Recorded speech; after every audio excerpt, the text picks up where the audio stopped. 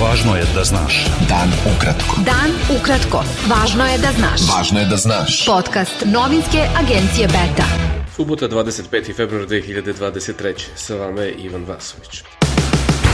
Neformalni feministički kolektiv Ženska solidarnost i udruženje Femplaca zatražili su na protestu ispred zgrade Vlade Srbije u Beogradu da femicid, odnosno ubistvo žena i devojčica, bude definisano kao posebno krivično delo.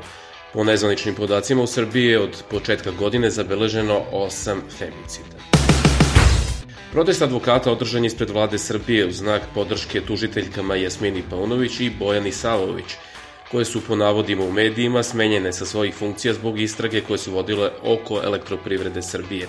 Policija je po nalogu tužilaštva uhapsila 6 osoba osumnjičenih da su oštetili EPS za $7,5 miliona tokom radova na termoelektrani Kostolac B, a tužiteljke Višeg javnog tužilaštva Bojana Savović i Jasmina Paunović, koje su duže od godinu dana vodile istragu oko EPS-a, smenjene su sa funkcije. Premijer Kosova Aljbin Kurti izjavio je da je Kosovo posvećeno dijalogu sa Srbijom za normalizaciju odnosa i da je uzajamno priznanje suština sporazuma i reciprocitet kao princip.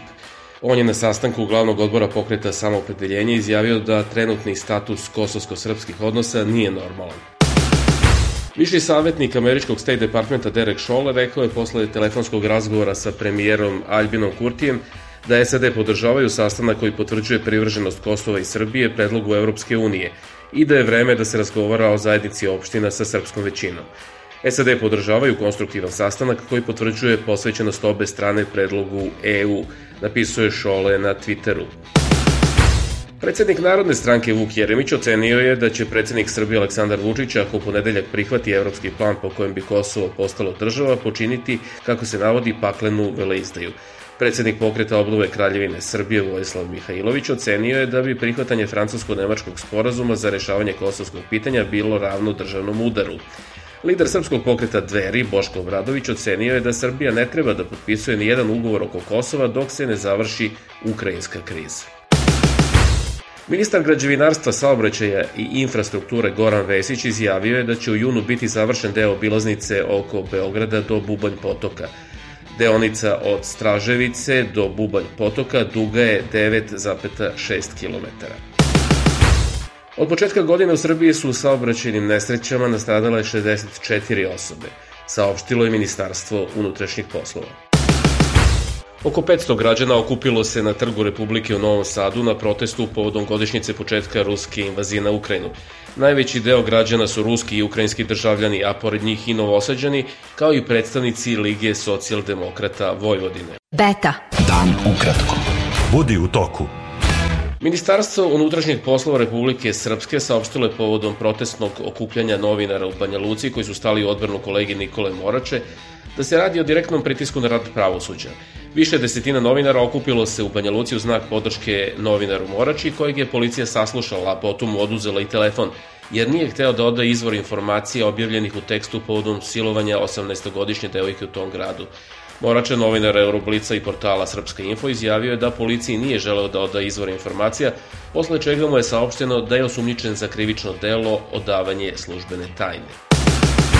Lider Demokratske partije socijalista Milo Đukanović izjavio je da je njegova kandidatura za predsednika države izraz odgovornosti prema Crnoj Gori koja se nalazi u ozbiljnim problemima, te da u izbornu trku ulazi s namerom da pobedi ubedljivije i što pre. On je na konferenciji za medije nakon predaje predloga predsjedničke kandidature kazao da državu u 2023. očekuje sveobuhvatan izborni ciklus koji počinje redovnim predsjedničkim izborima. Evropska unija je usvojila 10. paket sankcija Rusiji koja je pre godinu dana započela invaziju na susednu Ukrajinu. Šef evropske diplomatije Josep Borrell naveo je na Twitteru da je u novi paket sankcija uključeno 121 fizičko i pravno lice. Uvedena su nova ograničenja uvoza i izvoza kao i zabrana ruskih propagandnih medija. Sastanak članica grupe 20 najvećih svetskih ekonomija u indijskom Bangaloru završen je bez konsenzusa, a Rusija i Kina su se usprotivile opisu rata u Ukrajini u završnom dokumentu. Na sastanku, čiji je domaćin bila Indija, objavljen je rezime predsjedavajućeg i završni dokument u kojem se navodi da nije bilo dogovora o formulaciji rata u Ukrajini. Nemački kancelar Olaf Scholz doputovao je u dvodnevnu posjetu Indiji da podstakne trgovinu dve zemlje. kao i Evropski trgovinski sporazum uprkos nesuglasicama o ratu u Ukrajini. Francuski predsjednik Emmanuel Macron najavio je da će posjetiti Kinu početkom aprila, apelujući na Peking da pomogne da se izvrši pritisak na Rusiju kako bi se zaustavila agresija i izgradio mir. Macron je govorio tokom posete poljoprivrednom sajmu u Parizu dan pošto je Kina objavila dokument u kojem poziva na mirovne pregovore i političko rešenje sukoba u Ukrajini. Turski novinar Mir Ali Kočer, koji je na Twitteru objavio priče preživelih i spasilaca posle razornog zemljotresa u Turskoj, pod istragom je zbog sumnje da je širio lažne vesti i možda mu preti i do 3 godine zatvora, prenosi BBC. U Nigeriji, najmnogoljudnijoj afričkoj zemlji, u subotu su počeli predsjednički izbori. Neizvesno je ko će biti pobednik i u tesnoj trci su trojica kandidata: Bole Tinuba, Atiku Abubakara i Peter Obija. Islamska država preuzela je odgovornost za ubistvo više od 70 vojnika u Burkini Faso. Oni su napravili zasadu i napali vojni konvoj, a više desetina vojnika je ranjeno i 5 su uzeta kao taoci. U Beogradu je preminuo član internet redakcije novinske agencije Beta Žarko Ehrenfried. Ostaće upamćen po svojoj marljivosti, kolegijalnosti i predanosti poslu. Bio to pregled vesti za subotu 25. februar 2023. Sa vama je bio Ivan Vasović. Pratite nas i sutra. Pratite nas na portalu beta.rs I društvenim mrežama. Važno je da znaš. Dan ukratko.